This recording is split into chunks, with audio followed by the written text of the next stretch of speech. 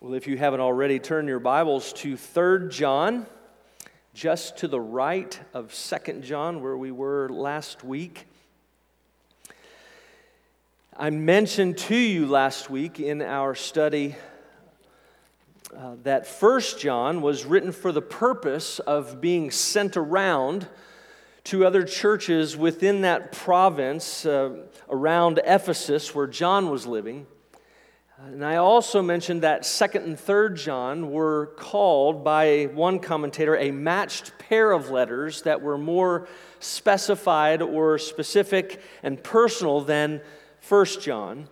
I pointed out that the domestic language in 2nd John, as well as the plural usage of that pronoun you, suggested and most believe that letter was sent to a church, and that the members of that church were, in fact, the children that he referred to, her children. In this third letter and the second of this matched pair, we get even more specific, even more personal than the letter before it. And it's because, and we know that because it's addressed to a specific person, Gaius. And within the letter, not just the conclusion of the letter, but in the body of the letter, he makes reference to other individuals to which he wants to draw attention. And if I had to boil the letter down, if we were to say, okay, give us one statement that summarizes the letter, it would be this: life is as simple as walking in truth and love, and that involves looking up, looking out and not in, and looking around. Looking up, looking out, not in, and looking around. And you're going to see in the back of your bulletin, the outline is going to reflect that statement. We're going to see an upward focus, we're going to see an outward focus, we'll see an inward focus, and then we'll see a relational focus. Those four things. And hopefully, when we're done, in the words of John Gresham Machen, we will rise from our perusal of this letter with a more steadfast devotion to the truth and a warmer glow of Christian love. And of course, as we always do before we begin, let's go to the Lord in prayer. Father, we come now to proclaim and listen to and study the truth that you have spoken once for all by your Son, who is the truth, as well as the way and the life. This truth is absolute and objective and authoritative, eternal, infallible, and inerrant, and vastly more important than anything we have to say. We believe that through it you grant us all things that pertain to life and godliness, and that it is all profitable for teaching, reproof, correction, and training in righteousness. And through it you complete us, equipping us for every good work. And so we would ask that by it and your Spirit tonight, that you would challenge us, strengthen us, and encourage us in these moments.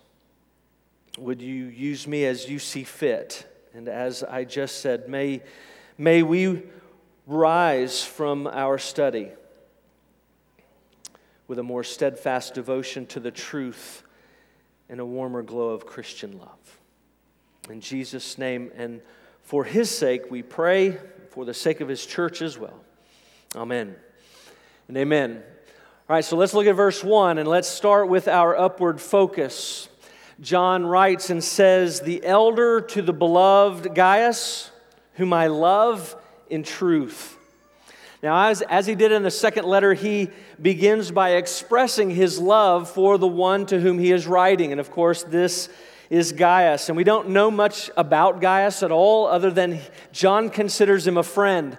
And we also know that John loves him very much. And we know that because 3 different times he calls him beloved. And this love that he has for him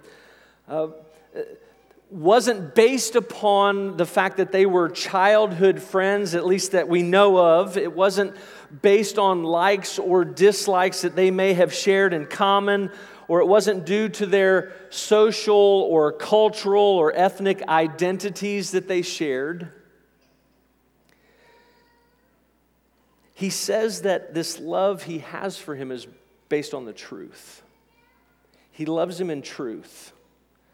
And so we gather from that it was their shared justification and adoption that was theirs in Christ. It was their mutual union that they shared with Christ.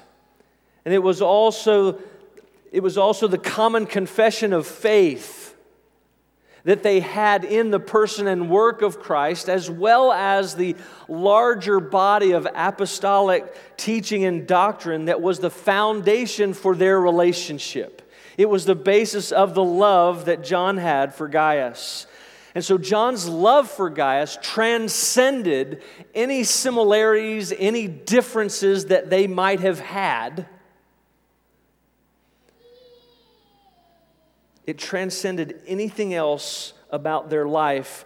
And it was that bond and connection that they shared with one another that caused John to express far more than just mere pleasantries in this greeting.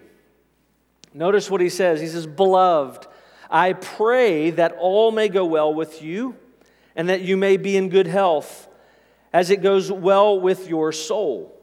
For I rejoiced greatly when the brothers came and testified to your truth, as indeed you are walking in the truth."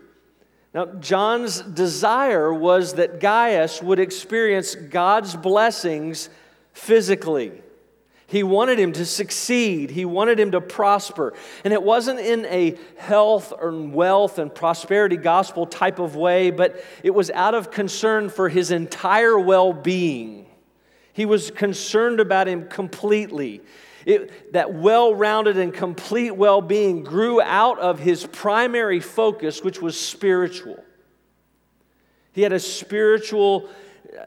desire for Gaius' spiritual health. He had a desire for Gaius to have a strong spiritual condition. And he was aware of that spiritual condition based upon the testimony of others that had crossed Gaius' path, or had crossed John's path. He knew based on the testimony of others that Gaius was walking the talk. Gaius was walking in a manner of life that was consistent with the faith that he professed. He had heard testimony from others that he was strong spiritually, but what gave evidence of that strong spiritual place or condition was that his faith was being worked out in love. And John says he was overjoyed. Actually, he says, "I have no greater joy than to hear that my children," Gaius included, "are walking in the truth." So while Gaius prayed for his physical prosperity and success, his primary concern and joy was that he was prospering spiritually. He wanted to see him growing and faithfully living out that faith. And so John's focus was upward. He was looking to that which was eternal and spiritual. That upward focus led to an overall love and care and concern for Gaius. He was concerned about him spiritually, but he was concerned about him physically. He was concerned about him mentally and emotionally and even physically. Brothers and sisters, we must ask ourselves if we share this upward focus with John. When we look around the room and when we look at the different sections and the people that are here, do we see those that we love? Not just down your aisle, but across aisles. Can we all call one another beloved because we see one another as those who share something that transcends our similarities and differences? We see each other sharing a common justification and adoption in Christ. We see one another as those who have a mutual union with Christ and therefore we have a mutual union with one another? Do we see each other as those who have a common confession of faith in the person and work of Christ and the greater apostolic teaching that we find summarized in the Westminster Confession of Faith? Are we concerned, first and foremost, as we look around, are we concerned first and foremost with the spiritual condition of those that we see? And does that spiritual condition lead us to want those around us to prosper and be successful physically and mentally and emotionally? Again, not in that health and wealth and prosperity gospel way. But do we look at each other and desire physical health, and we want our businesses to succeed, and we want, homes to be purchased and things like that, and do we want that overall well-being for those in our midst? But again, is it arising out of that desire for spiritual growth and strength? And do we desire to not only see each other succeed at home and at work and in the marketplace, but do the spiritual successes of the others around us fuel joy-filled celebrations among us that glorify and honor the Lord? And are we concerned for other Christians that aren't a part of our body? Do we desire the same thing for the larger Christian community? Do we look beyond our aisles and to those that we know who are walking in faith, and do we desire to see that same thing in them? And it's interesting. I do believe that that's the case. I heard of a conversation this week taking place in which members of our church have been inviting their friends to come to come and worship with us, not to proselytize them because they're a part of another church, but their church isn't meeting right now. And the concern for the friends are that they're isolated and alone and apart from the body. And the invitation is, come, avail yourselves of the simple means of grace. Come hear the gospel. Come to the table with us. You don't have to stay once your church opens. But don't remain alone now. That's what John's talking about. An upward focus. The question is, of course, what is Gaius doing that others were testifying to? What was he doing that earned John's commendation? How was he walking in truth? Now, let's look at verse 5. He has an outward focus, right? And he's walking in love. It says, "Beloved, it is a faithful thing you do in all your efforts for these brothers, strangers as they are, who testified to your love before the church. You will do well to send them on their journey in a manner worthy of God. For they have gone out for the sake of the name, accepting nothing from the Gentiles. Therefore, we ought to support people like these, that we may be fellow workers for the truth." Those who were testifying to John about what Gaius was doing they knew what Gaius was doing firsthand. They had been recipients of Gaius's love and care and concern. Right? His walking in love was evidenced again because his walking in love was evidence of his walking in truth. And these knew that well because they had been recipients of it. They were traveling around for the sake of and in the name of Christ, and they could have been itinerant ministers, they could have been missionaries, they could have been sent out by a church to do one specific thing of church business, or they could have gone out in the name of another Christian friend. But one thing is for sure, they were fellow believers, and Gaius had welcomed them in and shown them hospitality, even though they were strangers. He brought them in. He opened his home and he gave them of his resources. He provided for their physical needs and more than likely ministered to them spiritually and emotionally and mentally and physically. And John says, look, keep that up, right? Continue to do that. Don't stop. Continue to exhibit this generosity, show this hospitality, because he says these guys that are out there going out in the name of Christ are not going to be taken care of by non-Christians. Probably the exact opposite is going to take place. And so he says, Gaius, take care of them, because when you do, you're partnering with them in ministry. Now remember, last week, what did we say? Don't show hospitality to false teachers. Why? Because we'll be partnering with them. Now he's saying, look, bring in these teachers of the truth, because we want to partner with them. There's an obvious distinction of what's going on. Bring them in. And when you do, you're partnering with them, and you will not only encourage them, but as others hear of the testimony, right, as they go out as they were, and they go to John or they go to others and say, guess what Gaius is doing? The church as a whole is going to be encouraged. They're going to be encouraged by the example. Gaius' focus was outward. He's a living example, a living illustration of Romans 12. He wasn't being conformed to the world, but he had been transformed by the renewing of his mind. He knew what the will of the Lord was that had been revealed through the Lord Jesus, and he knew that will was good, acceptable, and perfect.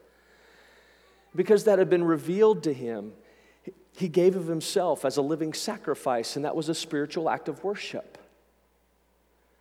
And how did that play itself out? Well, he didn't think of himself too highly or too lowly, but he saw himself as someone who had been graciously given faith in the gifts that could be used to minister to others. And so we see him doing exactly what Paul said. He was abhorring what was evil. He held fast to that which was good. He loved others with brotherly affection. He attempted to outdo others in showing honor, and he contributed to the needs of the saints and sought to show and succeeded in showing hospitality. You ever want to know what Hebrews 12 means? Come to 3 John and look at Gaius. And brothers and sisters, while it is, of course, appropriate, we could expand the illustration or the application of this to those outside of the Christian community and to non-believers in our neighbors. But the primary focus here is, this primary outward focus is the local congregation and the larger Christian community. How do we treat other Christians? And there are a couple of things that I want to bring to mind. First, we as a body can exhibit that outward focus by supporting missionaries and church planning, both here and abroad. And as we move toward particularization in just about 6 weeks, and as Wes announced, we're going to be forming a missions committee. And we have the opportunity through that missions committee and through a missions budget for the fiscal year to do exactly what John is encouraging, or what he's praising Gaius for doing. We also, as a part of that budget, will be talking about how we might give to our presbytery and to the standing committees of our General Assembly. Again, how we might partner with others in faith. It's a very practical way of doing that. But of course, we can also take in furloughed missionaries, traveling pastors. You know how fast our community is growing right now. We have people all the time that are looking to stay for a time as they transition, and we might have the opportunity to open our homes to them. Or there may be, now that Children's Hospital is open, there may be a Christian family whose child is at Children's and they don't have a place to stay, and we might have the opportunity as they present themselves to invite them in and to take care of them. Just examples of how we might do what John is praising Gaius for. And secondly, as I mentioned during our study of Hebrews 13, we should, of course, always be ready and desire to and be ready to step in and generously meet the needs of those within our body. There may be some sort of unforeseen stretch of unemployment or bill come up or unexpected accident that takes place or a long-term illness or some short-term need that can't be met, and we have the opportunity to generously meet those needs. We should desire to want to meet those needs. And that can be done monetarily, that can be done through physical effort, work, something. But we should be ready and willing to exhibit and extend hospitality and love within the life of our church. That's an outward focus, outside of ourselves. But that brings us to the inward focus. Right? The inward focus of Diotrephes. John calls it evil, right? We saw where Paul said, abhor what is evil. Well, we need to abhor what Diotrephes is doing here. Look at verse 9. I've written something to the church, but Diotrephes, who likes to put himself first, does not acknowledge our authority. So if I come, I will bring up what he is doing, talking wicked nonsense against us. And not content with that, he refuses to welcome the brothers and also stops those who want to and puts them out of the church. So John had apparently written a letter to Gaius' church, and Diotrephes manipulated, more than likely, himself into a position where he was the one that received the letter, and if he didn't do it that way, he just took it from whoever got it. He didn't want anybody else to have it. And unlike Gaius, Diotrephes was exhibiting this inward focus, all turned in on himself. He had very little time for others because it was all about him. I mean, the text can't be clearer. He put himself first. A prime example of self-centeredness and selfishness. He did not put the needs of others before himself. He put himself before the needs of others. And everybody knew it. He also thought too much of himself. He thought so much of himself and so much of his knowledge that he would not even take the time or consideration, because he believed it to be unnecessary, to submit himself to any type of authority, particularly apostolic authority.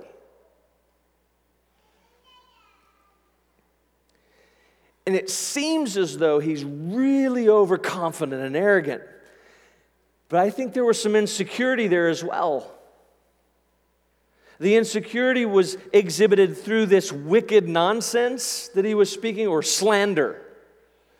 So it wasn't enough for him to just not submit to those in authority. He wanted to make sure he broke the 9th commandment when speaking about those in authority. And I say that exhibits an insecurity because what do people do, right? If they don't have a logical argument, or if they don't have a valid argument as to why he's questioning their authority, he turned to ad hominem arguments and attempted to ruin their reputations when it came to others within the church. He had baseless accusations that he was making. And basically what he was doing, what we do when we're insecure, and he was tearing down others that he might look better.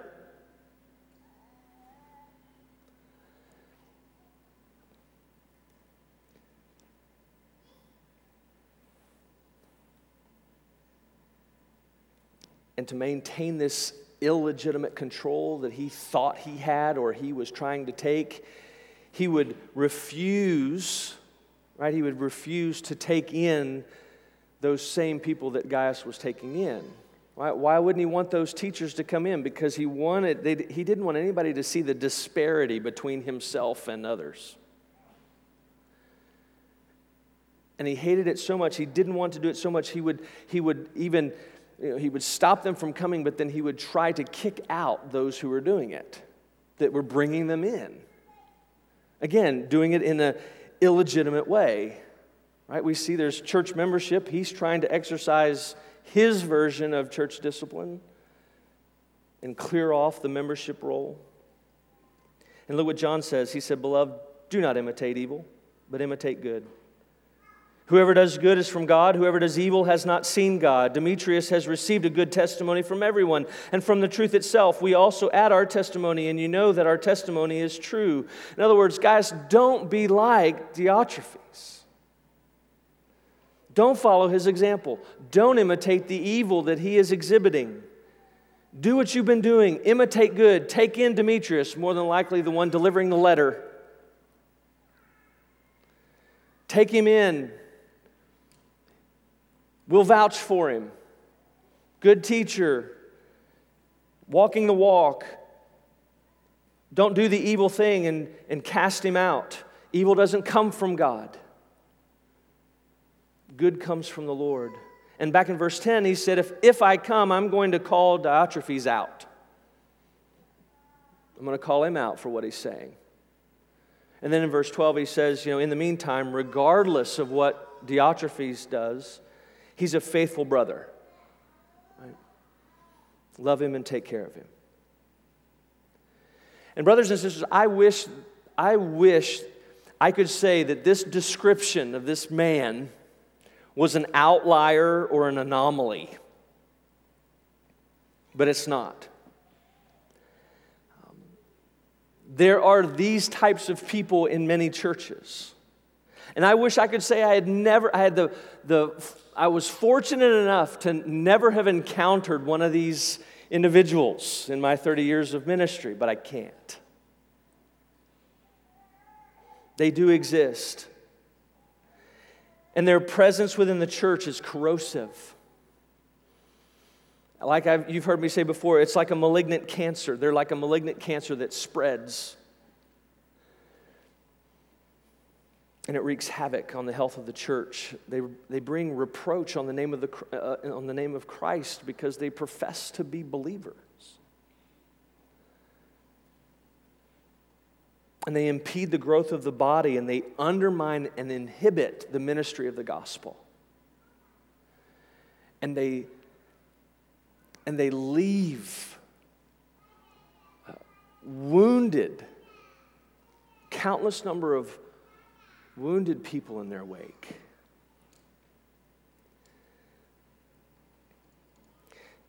An inward focus is contrary to who we are as believers.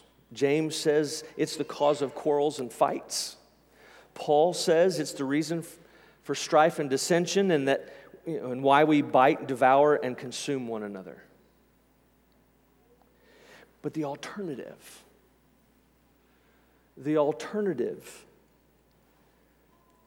of course, is much better. Putting others first, submitting to legitimate authority, encouraging and building one another up, being hospitable, fulfilling your role within the church, and helping others do the same, all for the sake of Christ and His church. And fortunately for us, on this our second anniversary, I can say that latter description is what we have seen. Praise the Lord for that. May it always be so. Well, finally, that brings us to a relational focus. Again, I mentioned last week that John ends this matching pair very, very similarly. In 2 John, he said, though I have much to write to you, I would rather not use paper and ink. Instead, I hope to come to you and talk face to face. And in 3 John, he said, I had much to write to you, but I would rather not write with pen and ink. I hope to see you soon, and we will talk face to face. In both cases, the reason I saved last week for this week to address them at the same time is because he's just got a lot of other things he wants to say in both cases. But he wants to wait, because communicating through pen and paper by writing a letter just doesn't seem right. And it has nothing to do with length, right? These last two letters have been really short, but it doesn't have anything to do with length. We know that from 1 John and his gospel as well. We know from both of those things that he is not afraid to write something lengthy. So it's more than length.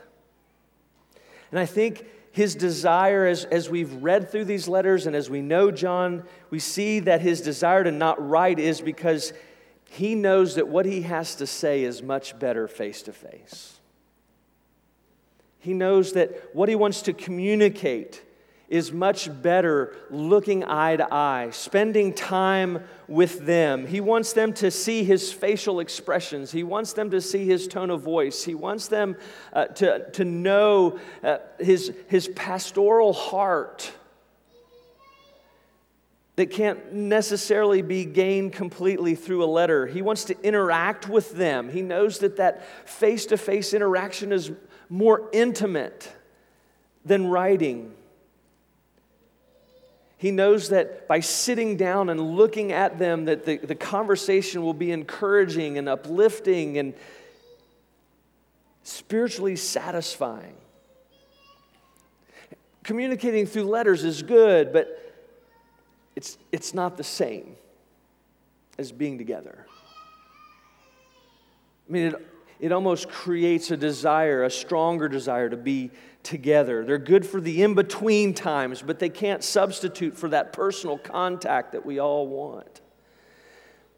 And so, brothers and sisters, in this age in which we live, where screens and keyboards have replaced pen and ink, John's words here are as much for us as they were for his original readers. I think a case can be made that very few relationships will be strengthened, very few spiritual gifts will be exercised, very little discipleship will take place, very few arguments will be won, very few opinions will be changed, very few false teachers will be converted, and very few of their followers will be convinced of the error of those they listen to and read through social media, text, and email alone.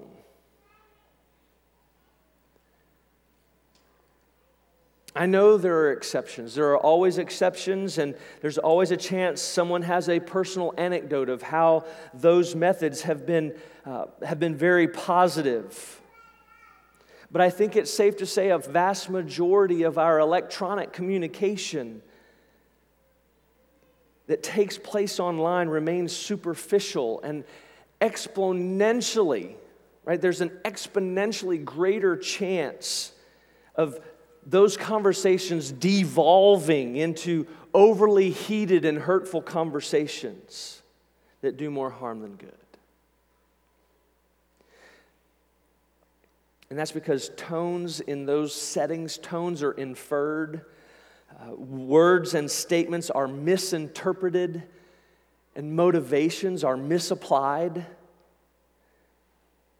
And I am well aware, and I know that face-to-face interaction doesn't eliminate all the problems, and it doesn't necessarily guarantee success, right? It doesn't happen the way we want it to, but I do believe they will increase the likelihood, right? If we abstaining from those things, face-to-face interactions will increase the likelihood of us speaking the truth in love,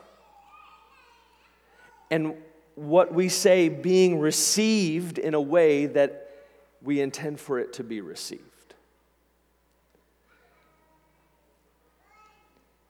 Online interactions are secondary. They bridge the gap. They help us stay in touch and check in between the face-to-face meetings. They're not the primary basis for our relationships. Our primary desire and our energy should be directed toward those face-to-face interactions, having dinner within one another's homes, worshiping together, ministering and serving alongside one another, taking walks together, riding bikes together, playing together, going to the beach together. And actually, and really, we could even, think about this, use our phones to talk.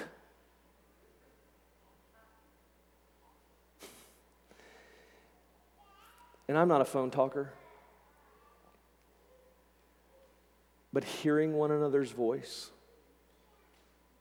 versus seeing someone else's bold-faced type makes a difference. those real-time, face-to-face, intimate moments, or when we get to know one another. And as a side note, I will say that writing with pen and ink communicates more today maybe than it did even then, because you're taking the time.